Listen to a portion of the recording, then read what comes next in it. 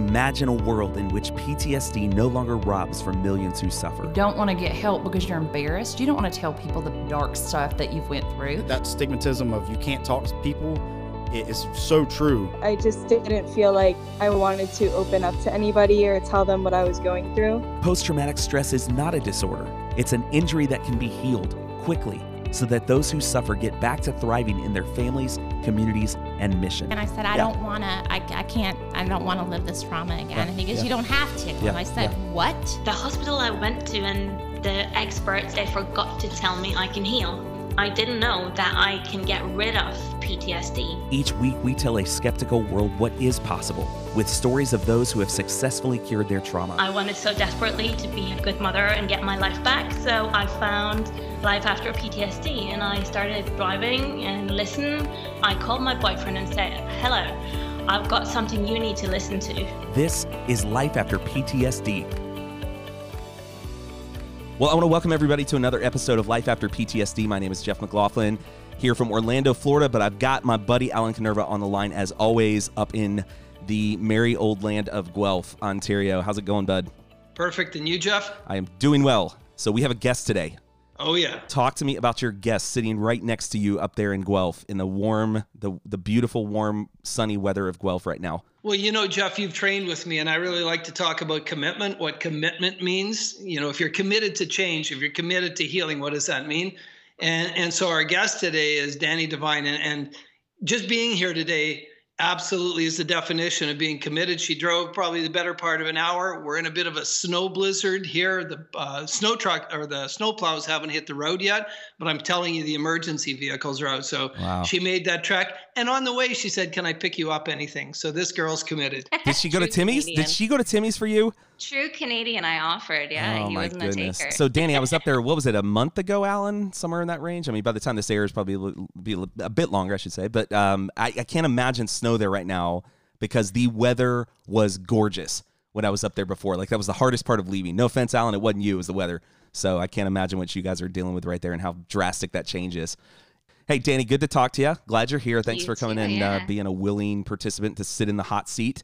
Just before Dani jumps in, I think this is such a really good time to say Dani was one of the first participants on the inaugural Consanyo Trauma, so Healing Trauma Workshop that we held 2 weekends ago. Cool. And she came and with her sister, and that is really special for me. So it's Dani's our first guest after our first 2.5-day weekend workshop where we taught people, just the public, peer support people with trauma fight. There was 3 retired police officers. There was a retired military person. There was a couple clinicians and just some really caring people in the room. And Dani was part of that group. It was a runaway success, but take it away, Dani. Honestly, it was a fantastic first exposure to the world of NLP and this type of therapy. I mean, it's like I said to the group when I went up to the front for my demonstration, I said, this is for science. You know, I'm a very science-minded person. Yeah.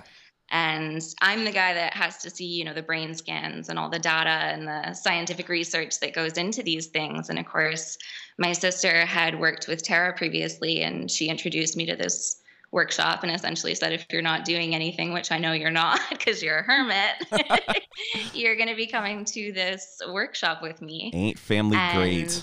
Oh yeah. It just threw me right to the wolves. That's an accurate phrase right there. Yes, that is very true. But it was honestly such a welcoming experience, and I was honestly mind blown at the end of it. And going into it, no offense to either of you, but I told Alan I was highly skeptical. You know, My sister had shown me the public invitation, which is essentially just a very rough outline of what to expect that weekend.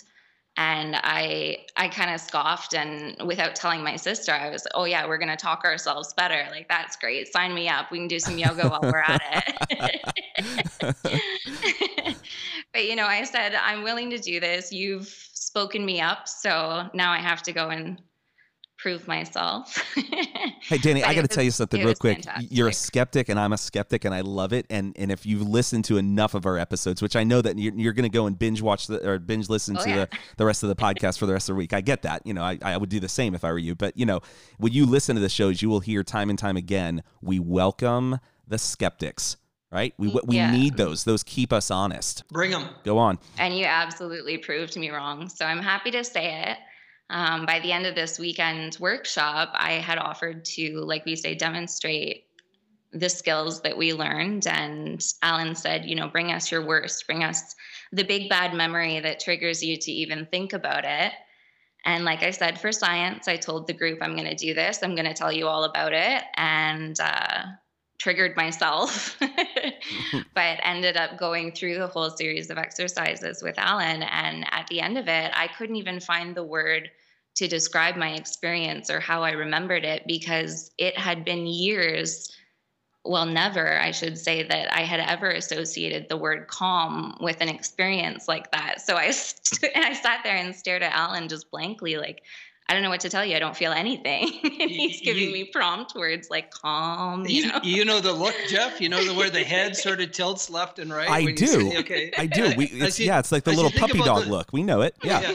As you think about those events now, what does that make you feel? And there's this quizzical, I don't know what you're talking about. Can we just do like a public service announcement that we're against drugs and all that? So this is not drug related. Just they need to know that.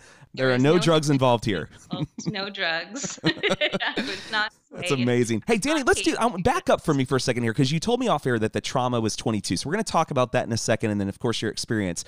But who is Danny before that trauma? Give me like the overview of life leading up to that trauma at 22, if you would. Jeff, it's been a long time since I was able to introduce myself as Danny. I felt like my experiences and who I was became my identity. And when that was lost, I didn't really know who I was anymore.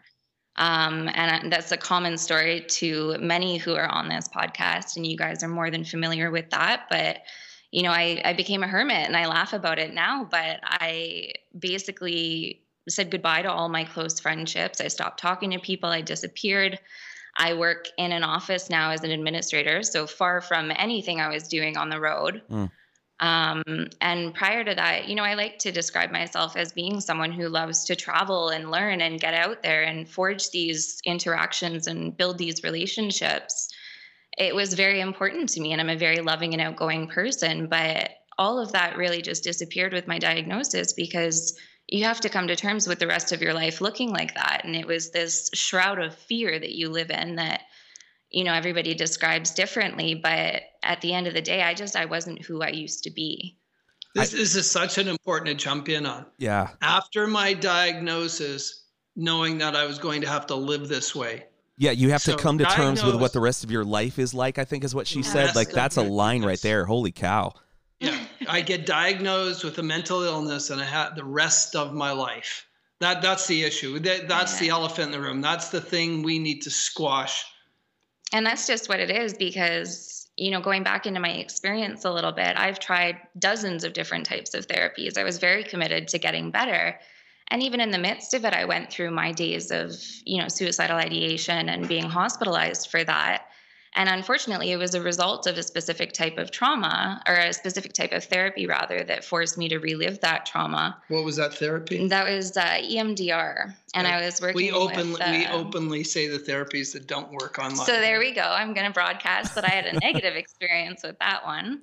But that sent me right to the hospital, because essentially being forced to relive these traumas it's not something that you want to do. And it seems like an insurmountable task to some people. Some people, sure, talking about it helps. But for me, I was not one of those people. You have feelings that you can't relate to anybody, and nobody's going to hear your story and recognize what you've been through. But at the end of the day, I said to my sister, it's like being told that you've lost a limb. And the entire trajectory of your life changes, because you have to come to terms with the fact that there is no cure. There's no way to grow your arm back. There's crutches, of course, that you can use, but that's what the rest of your life looks like now. And you can wave goodbye to everything that you imagined having two arms would help you do. And I joke about it, but, in the midst of that, in the thick of it, you lose your life and you lose all concept of who you are. And we talk about these people who resign from different forms of therapy and withdraw and say that this isn't working or that isn't working, and looking at, this is the rest of my life. I either accept it or I'm done. And Danny is no longer with us. And Jeff, it's probably time for Danny to explain what her profession was, just so the listeners can understand the degree of understanding of medical and science that she really has. And just before she does that, just to get clarity on EMDR, I know some people who have done really, really well with EMDR. Mm-hmm. There are some phenomenal EMDR practitioners out there. And if you're fortunate enough to work with a gifted EMDR practitioner, it could have a high degree of success with you. But there's also a number of people like Danny who have really negative experiences of it. Mm-hmm. Understood. And I talk about that openly just because it's like I said, I want to be able to share this and let other people know that they're not alone, because, you know, you can say that till you're blue in the face, but when you're in it, you feel so isolated and so abandoned by, you know, your friends, your family, the healthcare system as a whole. You really feel like you have to either advocate for yourself or just surrender. And these different therapies that you're surrendering to are, you know, useless as far as I'm concerned, because 4 years later, here we are, and I'm still just as bad. And until I was introduced to Alan and NLP, like I said, the trajectory of my life was completely different. I don't even know what to imagine for myself now, my future, because I have one. So, Danny, I need to tell you that is exactly what you said right there is why we do this show and why we do it with urgency, because you know something now. You've experienced something that has really been, you know, I'll say the word life-changing, but I don't think I'm putting words in your mouth when I say that. Not at all. Yeah. And so, you know, when other people are being treated in, well, first of all, being re-traumatized or being treated in lesser protocols or things like that are not, you know, demonstrating long-term efficacy or something, we feel the responsibility, you know, to get out there and to give that message. This is a message of hope, right? And you're a part of that. So welcome to the team, by the way. Thank you so much. Love signing people up for that. Yeah, for sure. You know, military and police get a lot of the press, and Danny's in the EMS world, so they get called out on some of the most horrific scenes possible. They're really well trained. They have a great grounding in their profession. But even in these professions, there is no training on mental fitness. No. On your own personal mental fitness, how to keep yourself safe. And it's the same for police, and it's the same for military personnel and firefighters. There's no education on how to keep yourself safe.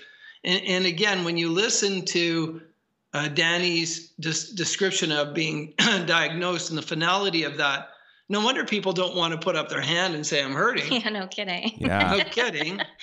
So tell us your story.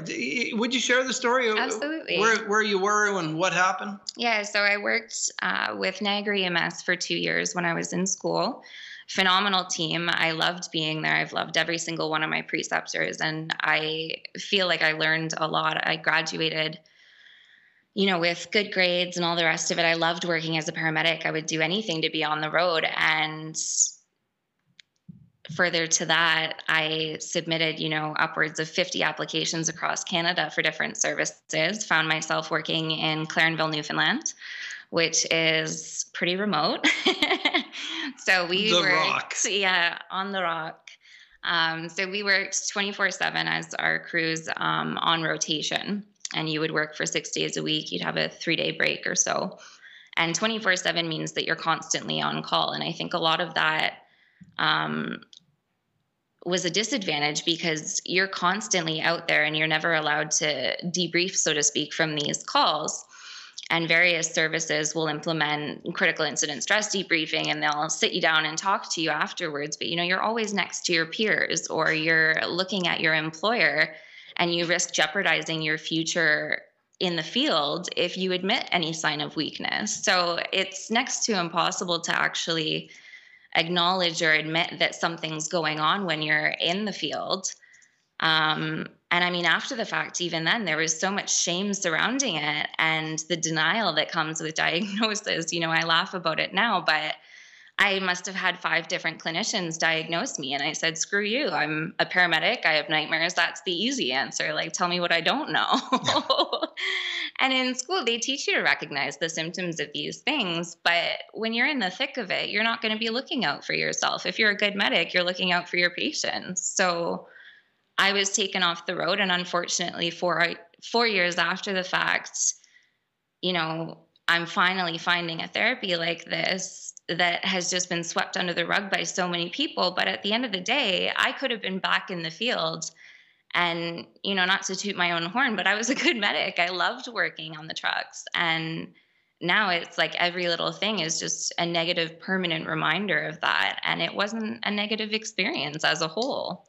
So it's hard to come to terms with that looking backwards and then looking again at my future that I now have, because you almost feel floundered and like your brain has abandoned you. I can't trust the organ in my head anymore that I once trusted to make all these big decisions. But yeah, at the end of the day, I've worked with a lot of different providers, and like Alan said, EMDR can be a successful tool, but unfortunately, I was not one of those who benefited from reliving my experience. So your sister then brings you to this training, probably under the auspice of we're going shopping or something like that, or what did she? Might as well have yeah. been. What lie did she sell you? 2.5 days of shopping. It's gonna be a great trip. It's awesome. So she gets you to this training, and you come in as the skeptic. So what are your first thoughts? Well, first of all, how much information did she give you before you came and met with Alan and Tara? What did you know beforehand? So I laugh because in my family, there's no such thing as a short story. But my sister got on the phone with me after having been exposed to this and working with Tara. And she must have just gone on for about 45 minutes. And she said, I don't know if I'm making any sense of this. I don't know if I've convinced you that this is a worthwhile endeavor, but this is it, and you're coming with me. So I was, suck it up. Okay, we don't care what you think. You're coming. Yeah. So I dove in head first, but like I say, I was hesitant. I was cautiously optimistic because, things like EMDR had sent me backwards, so far backwards that I worried about my future. And if I could, I'm guessing that prior to doing EMDR and maybe some of the other things that you did, there were probably well-meaning people who wanted you to get well and said, hey, I have this. So they can almost even build up a false hope. And that hurts too, doesn't it? You have this major letdown. Yeah. Yeah. And then to have something like that send you backwards is almost the exact opposite of hope, because you're thinking that this is something that's going to help you. And no, here I am in the hospital and things are worse than they've ever been. Right. And, like I said, I'm forever indebted to my forensic psychologist that I've been seeing, but again, he teaches coping and he teaches ways to live with this. And when I'm struggling and reach out to him, he says, Danny, use your mindfulness. You know what's going on. You know what's happening from a science perspective. So look at this and understand it from the science perspective. Tell yourself this isn't the rest of your life, but it is. So let's do this. Before we take a break, I would be curious to know if there is a question still in your mind, Danny, about just anything that you experience. Like there's got to be a provocative question or something that just, man, what is this? How did this work? What is there anything like that maybe Alan can tackle? Yeah. What is it? Yeah. So the ultimate question that's been plaguing me is how can, after so many years of being diagnosed with PTSD and being traumatized, how can you turn around and fix this in an hour? That's a good and question. It's not clicking. He showed me firsthand, but there's still a big part of my brain that doubts that. Yeah. And it's such an impedance to look at that because, how many other people are hesitant to come forward because they've got 30, 40 years of trauma on their back. Or they've got 30, 40 years of clinical experience. They're a clinician. Exactly. And that's something that we wrestle against as well. And this is why, and this is my message to all the clinicians that have been a part of training and that have kind of jumped on in our world. I have so much respect for a licensed mental health counselor, right, who's been doing whatever they've been doing for however many years, right, with a more, say, a traditional training that does teach or advocate in some sense implies that PTSD is that illness. And when those people are willing to come and do a training, and I mean, their paradigm shifts. That is, I don't think most folks understand. That is a major change in literally their school of thought. And I have such a respect for those who go through that process and are willing to take that risk. And then, because the reward for them is great. I mean, they become the greatest salesmen of anything. It's unbelievable what happens when somebody gets trained and they take that knowledge back to their practice. And now they start calling clients that they haven't seen in 5 years. Hey, listen, come back in, right? I got something that's going to work now. We've seen that time and time again. And I have such respect for that because I know to change someone's belief about something like this is a massive shift. And it is not done lightly for sure. even those clinicians, I would say, that advocate for their patients' wellness. I mean, it's like Alan said in the past, if you advocate for someone's wellness, how can you reject a concept like this that could heal them rather than treating them, right? It was Ken, a doctor at family practice. He was part of the critical incident team for the police. And he witnessed the first demo we did when he was on the training. And I remember at the break, I went outside, came back in, and I met him in the hall, and he was beet red. His face was flushed. And I said, Ken, are you okay? Were you triggered? He said, no, I'm so angry. Yeah. And I said, what's up, man? I thought I'd angered him, right? Yeah, I thought Alan was getting punched. That's what's going on, yeah. And he lives in Florida, but he used to be a Toronto police officer before he got into family practice. So, I'm looking Canadian to Canadian, and he said, Alan, he said, I've never had a tool. I do talk therapy. I do coping therapy with people. I send them away. They sound better. But every night I worried if tonight was the night with some of these people. And he said, and I just watched you do something in 60 minutes or 75 minutes that no one's ever shared with me. I'm so angry at the system. It's infuriating. Yeah. I mean, especially in a system that constantly admits that it has room to grow. And yet here we are pushing this to share with other people. Like, I would scream it far and wide if I could. That's why I'm here today, right? Yeah. And so Danny, so when we had our open house here, when we opened shop and Shane, another EMT came, we invited EMS. I talked to the deputy commissioner down there. I invited them to your workshop that you were attended. I said, dropped off invitations. We invited the reserve unit, the artillery unit in town. I talked to the training officer at the fire hall, and I invited the police. Unreal. And and yet you watch TV and they're on TV saying we have to solve the problem. Yeah. Or let's, initiate this new protocol where everybody sits down together and it's a very kumbaya, but nobody admits anything. Here's something that we've seen too. We've seen the president. We've seen, just this past year, there's been a task force put together to literally end military suicide. Right? They've put that together. And so what do we do as a team? We've reached out to congressmen, to senators, you name it, and have barely gotten an audience with some of them. And we're going, man, here's our perspective. We're going, we know what we have to change the world here. We can give you this. You can be the hero. We don't even need to be acknowledged here. You be the hero. Go take this to the president. Go do this. And it's, we're on the bottom stack of whatever the agenda is of so many things. And it is frustrating. It's hard, but we have to keep pushing, and it's okay. One of these days we're going to break through. We're going to tip the scales, and we won't be able to be ignored anymore because stories like yours are too loud to silence, to muffle. And Jeff, you make the absolute point. The problem is the people talking about it, the politicians don't want to be seen as making a mistake, so they surround themselves with the same people all the time. Correct. Who are saying the same thing. It's a disorder. You diagnose it. It's an illness. You medicate it. So they're surrounding themselves with the thinkers who are all in the same plane. There's no new thinking.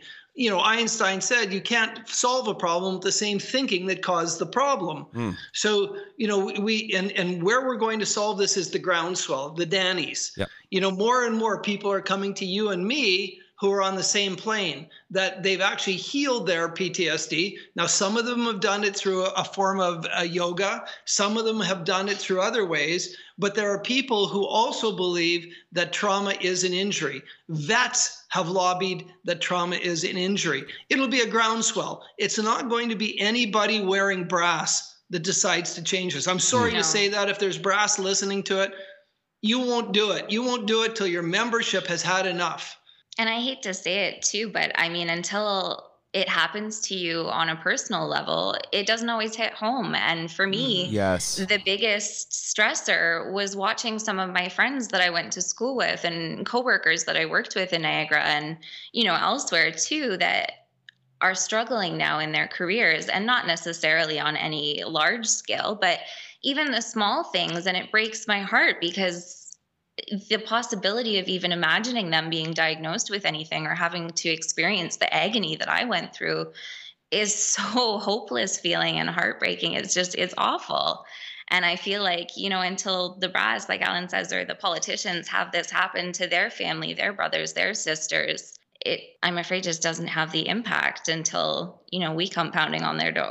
Yeah. So as we move to a break here, I'm going to take the opportunity right now to call to action our listeners. This is something that we don't do enough of, but as you're hearing this young woman's story right here, guys, this is the reason that you need to be sharing this information. Like, we give you this as a resource. And I know that so many of our listeners do such a great job of that already, but man, you want to do so. This is the thing that you can do. We don't ask you for, money. We don't ask you for that. What we ask you to do is to share the message, right? Tell people you have somebody in your family, could be in your immediate household, that is affected by this. If not, it's somebody you work with, it's in the extended family. Somebody is affected by trauma. They don't need to suffer anymore. That's why we do this show. All right, so guys, hang on. We're going to take a break here in a second, reset some things. When we come back after the break, lots more to talk with you, Danny. And so keep on listening with us. We'll be right back.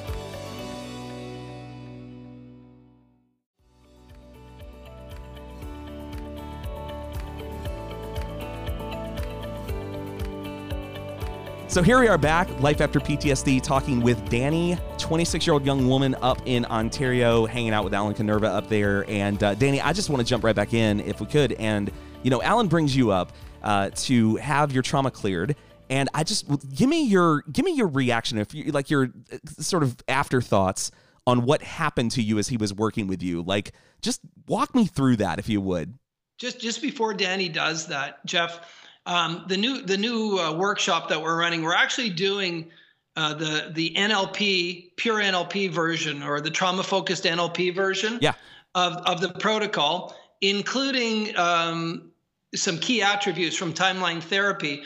And what we ended up doing, Danny wasn't up front for more than 20 minutes. No, I'd say at most. I didn't even know it was that short, Alan. I thought it was like 45 or something. 20 minutes? No. 15, I mean, you should set up a drive-through. You don't even have to have people step out of their car. I'm dead serious, Can we set up a drive-through trauma clearing next to the Timmy's in town? Would that be all right? It's another episode, Jeff, but I'll let Danny tell her experience from the front of the room. Okay. It was definitely an experience, I'll say that. So going into it, this is something that, I haven't discussed with my family. I've never said aloud before. This isn't something that I've spoken about in therapy with the EMDR sessions I went through. And like we said, in 20 minutes, I was able to tell my story without so much as a crack in my voice. And as much as Alan says, I was very diplomatic and methodical in the way that I told the story initially, because we're used to having to do reports and these kinds of things. I was very emotionless about it when I told the story, but I couldn't hide that. We think our masks are so good. I thought I was being so stoic. her subjective unit of distress at the beginning was 10. Yeah. And a solid 10. I think I said 15, actually. Yeah. On a scale of 1 to 10, it was a 15. So this is the big bad one. This is the worst of the worst. And it's like I said, I can tell it now. I was out on a call with my partner, and we essentially we found ourselves in a domestic abuse situation. And in order to separate the husband from the wife and get the treatment to the wife that was very much needed, we ended up taking the husband, the abuser in this situation, out of the scene. And I was the attending paramedic on that call. So, you make up whatever excuse. We're getting you to the hospital. It's happening. You're not going to say no to us. We're getting your wife the care that she needs. And upon arriving to the hospital, I found out that one of our coworkers, a female paramedic from the next town over, had been brought in because she had killed herself. And when I used to speak about it, I said, she had attempted to kill herself. And there was all this language that I was using that was really tiptoeing around the situation and the severity of it in my own mind, because this isn't somebody that I knew, but to me, it's my peer. That might as well be my sister. And she knew exactly what pills to take. And looking back on that, there wasn't a way to stop it. But in the heat of the moment in the ER, I remember my partner looking at me from the trauma room, and he's in there helping them to attempt to resusc this woman. And he looks over at me, and I had for 4+ years believed that this look on my partner's face was of desperation. You need to get in here. Why are you over there with that jackass? But I'm this is my responsibility. I'm stuck here with said jackass and he's my patient and I can't come over there and help you as much as I want to. And it's that feeling of helplessness that I learned over the years comes to form these traumas. But this is something that I'm sharing with you now that I had never spoken of. So to be able to go from, a 15 on a scale of 1 to 10 of it being that upsetting to me, to be able to tell it, like I said, without so much as a crack in my voice is groundbreaking. And I wish that I could share that with every single one of my friends, because even if you're not diagnosed, there are things that we struggle to tolerate. There are things that we can't swallow, be it on the road, be it in your relationships, be it in your home life. And this is a coping tool that's above all of the other coping tools. It blows my mind that on such a widespread scale, people are suffering and they don't have to be. Hey, Alan, I want to get your perspective real quick. But she talked about being a 15 on that scale of 1 to 10, 0 to 10. Tell me, you've done so many of these demos. I've been with you in the room with so many of these times. Describe what you saw when she was in that full on, she began to tell the story. What kind of negative emotional arousal state was she in from your perspective? It was incredibly stoic, right? Yeah. Well, the process, Jeff. So first we have to get in rapport. So we talked a bit and we joked a bit at the front of the room, and Danny is fair-skinned with blonde hair. So any sort of sympathetic arousal or negative emotional arousal shows up really, really fast. And we were talking, and as soon as we moved into, so, Danny, just tell us a little bit, or if you don't want to talk about it, just run the tape through in your head, the movie in your head. And it was just instantaneous. It was instantaneous. And she said, no, I'll tell the story.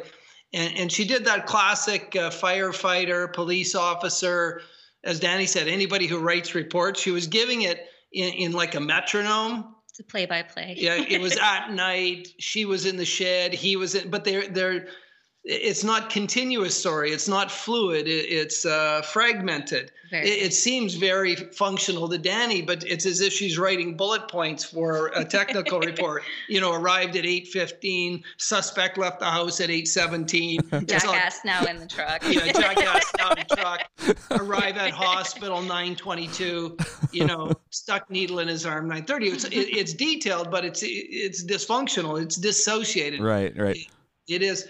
And at the end, she just told it just like she did now. And then when I asked her, as you retold that story just now, what does that make you feel? And it was this beautiful. It was. I describe it as the Mona Lisa effect. There's just this beauty that emanates from somebody who's free of that negative emotional state.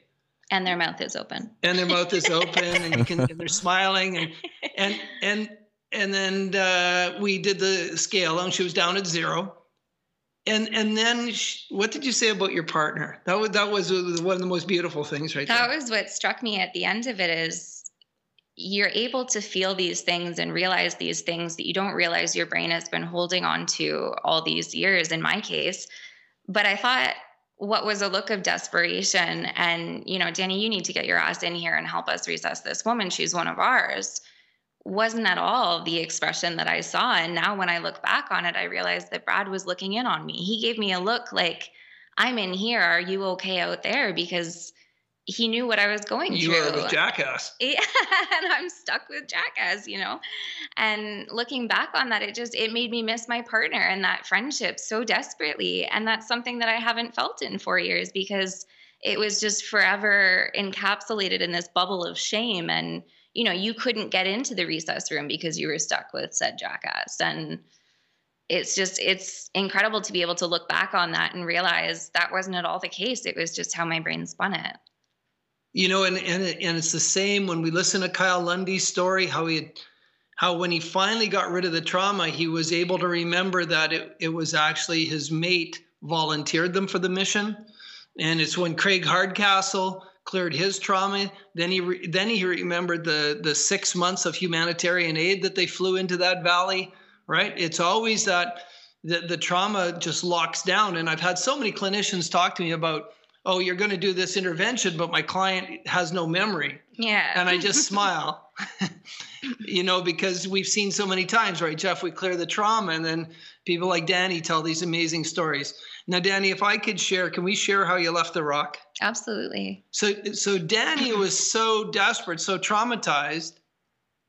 And telling myself that I wasn't. And telling herself that she left a unit in Newfoundland, got all the way back to Ontario, actually snuck off the Rock, never told anybody she was leaving. No, I planned it. Oh, it was well thought out. I thought I was doing great. But this is a desperate person who does this, right, Jeff? Her partner phoned her 2 days later? No, he called me the day after I got home. It might have even been the evening that I got home. Yeah. Wanting to make plans, wanting to hang out with me. And I said, I'm in Ontario, Brad. I'm not even in the country. I speak about it like it's not Canada, but it was a very remote, isolated place, and that's what it felt like. And to be out of it was the only thing that I could picture at the end of that. It was everything that I needed. So to be so ravished by those events, to have to escape and not tell her partner, and then to live with whatever emotions came with that decision, that leaving for 4 years. And Danny's young. When that happened, she was 22. She's 26 now. Just future pace. If that had continued. Now, thank whoever you thank for your introduction to the psychologist, I guess he is. Yeah. And your dad's a retired police officer, right? He is also diagnosed. Yeah, and the psychologist is a friend of your father's, correct? He is, yeah. Yeah. So thankfully, Danny, compared to some other people, had access to very high functioning coping skills from a very qualified person who, because of the familial connection, is very connected to Danny. Mm-hmm. Thankful for him in her life over those last 4 years.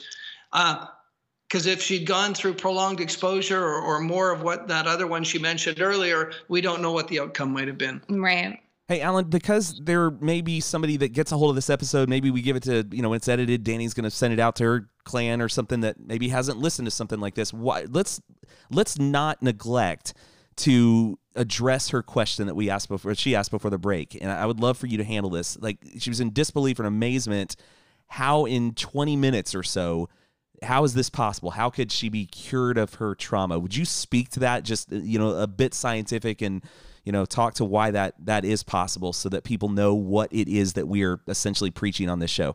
I think there's a lot of points of light that corroborate this. Lisa Feldman Barrett from Northeastern University wrote a book called How Emotions Are Created.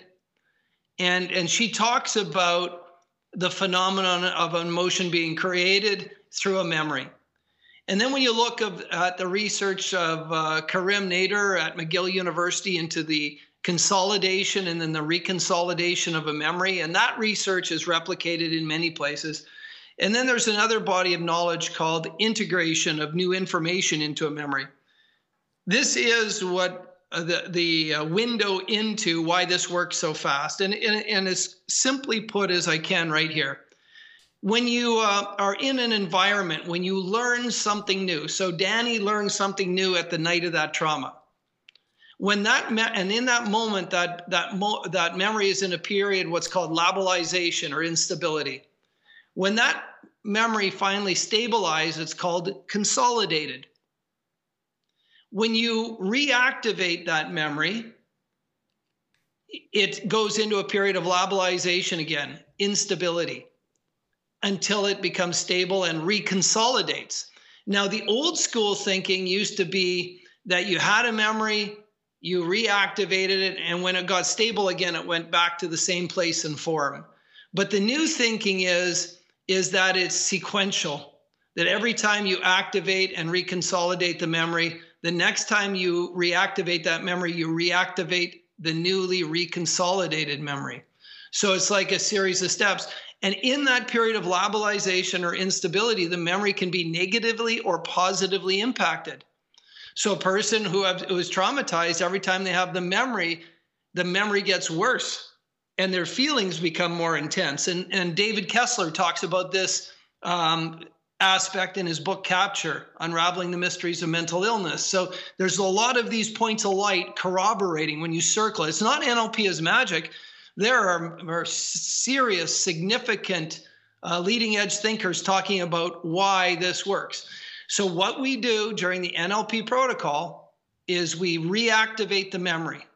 I say it's dipping your toe in the hot water. And as soon as that memory is reactivated, then we stabilize the person. And this opens up a period of labilization, instability of the memory that lasts anywhere from an hour to 6 hours. And at that moment, the introduction of the techniques we do, the movie theater, and we're changing the submodalities of the movie. And then we allow that movie, the movie becomes stable to the person, to Danny. And then we let the movie reconsolidate in the stabilized form. It's that simple and it's that fast. Now, the researchers who are onto this have tried a number of techniques during the period of labilization. Some of them use chemicals, some of them use some sort of other stimulation. Changing the submodalities works so well. Again, we've seen research reports, where well over 90% success rate. If you talk to the clinicians who know this protocol, the NLP protocol, most of us will say we have 100% success rate if the person wants to get rid of their trauma. And dive in. That's a Coles Notes science view of it. But it's documented. What's happening inside the brain, Jeff, is documented in science. Danny, Alan, that's brilliant. Thank you for that. Again, I think that's just so beneficial that this episode is essentially self-contained, because you've got this amazing story, the before, the after, and then people are going, how? There's a Danny out there listening that's going, I don't believe it, right? I don't believe it. And I think it's so necessary. It's nonsense. Yeah, but to speak to that science, to understand what is happening in the brain, that we're not just doing magic tricks here, and it's just incredible. Hey, Danny, so here's what I think the best way to land this episode is to give you the chance. What do you say to that person who was you 3 weeks ago, 2 weeks ago, whatever? Like, what would you say to them right now? Dive in. When I look back, when I first came home from Newfoundland, my family says I didn't speak for days. And there's deep-seated beliefs that form in your brain during that period of time. And it doesn't have to do necessarily with one event. But when I came home, I repetitively told them I deserve to be punished.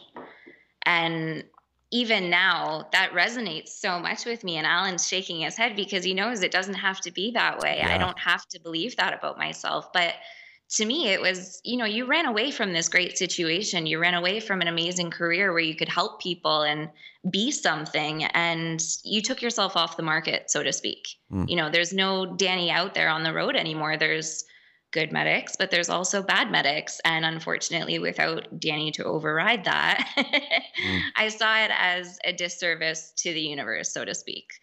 And to look back on that and realize even today that belief is so deep seated, I still believe it. And I know that Alan can turn that around. And he will. Jokes by Christmas time. So we'll see where we get. But this is the thing is all you have to do is be open-minded. All you have to do is accept the possibility that it could happen. And that's all I did. You surrender yourself to the therapy. It works its magic. And here we are. Hey, Danny, I noticed I didn't say if, but when Alan gets that belief cleared and you are free of any of those barriers, chains, whatever metaphor you want to use, and Danny is being Danny 100% and out just rocking it, doing her thing, literally changing her world, will you commit to come back on and tell us the next chapter of your story? We'd love to hear that. Would that be something you could do for us? For science. For science. I love it. Alan, I love that. Not for Alan, not for Jeff. Forget us, right? For science. No. But I'm okay with that. It's okay. It's totally cool. I'm excited because Danny, I think what's cool here is in a sense, for the last couple of years, we've all been missing out on the real Danny. Right. And we're getting that real Danny back. A big piece of that was already completed 2 weeks ago, but now just the final stages of that. And that's just so cool. And I think we don't need two Dannys in the world, but we desperately need the one Danny that we've got. Right. And good one. Yeah, exactly. Preferably. Right. Exactly. And so now that one's coming back, like we're just we're excited for you and for your journey. Alan, as always, thank you for the work that you're doing. Both of you guys, how would be Alan, we know, I'll give you a chance here to let folks know how to connect with you. We know your ways and everything, but Danny, is there a way that somebody can connect with you right now, or are you just kind of not ready for that? If somebody's got a story that they want to share with you, any thoughts on that? Do you have a blog or anything? Yeah, so you know what? I would welcome any and all outreach. Cool. Like I said, it feels so isolating to be stuck in it. So if that's all you can bring yourself to do is reach out, I would be thrilled to hear from you. Cool. I How do have they a do blog. that? I haven't written in it since 2017 because things haven't been great, but you can find me at Miss Dani Devine, and it's DANIDEVINE.wordpress.com. Cool. And I'm there. I'm just laying low. Alan, how do they connect with you, Not buddy? for long. Yeah. Not for long. So, of course, you can always find me at inspiredoutcomes.ca. And for those people who want to know the research behind the trauma-focused NLP, they can go to Consano Group, C-O-N, oh, I can't even spell it. No, you got it. CONSANO. CONSANO group.com, consanogroup.com. Just scroll down, hit the research link. There's a 40-year history and research of the trauma-focused NLP right there for the reading. It's incredible, Jeff. Just bottom line, it's incredible. Alan, that's how bad of a self-promoter you are. You can't even spell your own website, and because you're too busy doing the work, man. And I love it. All right, well, everybody out there listening, you heard my my spiel before, and I'm gonna say it again. Share this episode. All right, there's a Dani out there in your life, and that Dani needs to hear what this Dani shared today. And so please do that for us. And as always, we ask you to subscribe, make sure that you're in tune with what we are doing every single week. We drop an episode literally every Monday. So you keep listening, we'll keep telling stories, and we will catch you next week on Life After PTSD. We're so grateful that you listened to the show today. Now imagine a new normal you get to decide with all its possibilities once you are free of PTSD, because that is what is possible. You're here, which means you're ready. But listening alone will not heal you or those you know who are suffering. Join us on the mission to eradicate PTSD by reaching out to lifeafterptsd.org, or in Canada, lifeafterptsd.ca, or by sharing this message of hope with someone you know.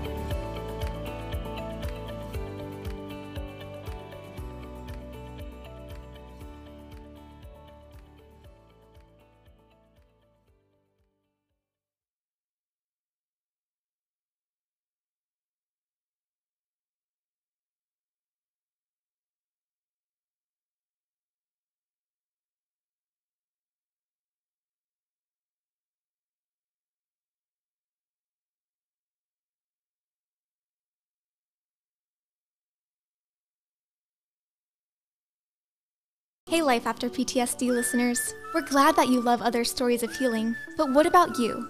First Orlando Counseling is the premier trauma therapy center in Central Florida with a full staff of trained clinicians ready to help you clear your trauma without re-traumatization.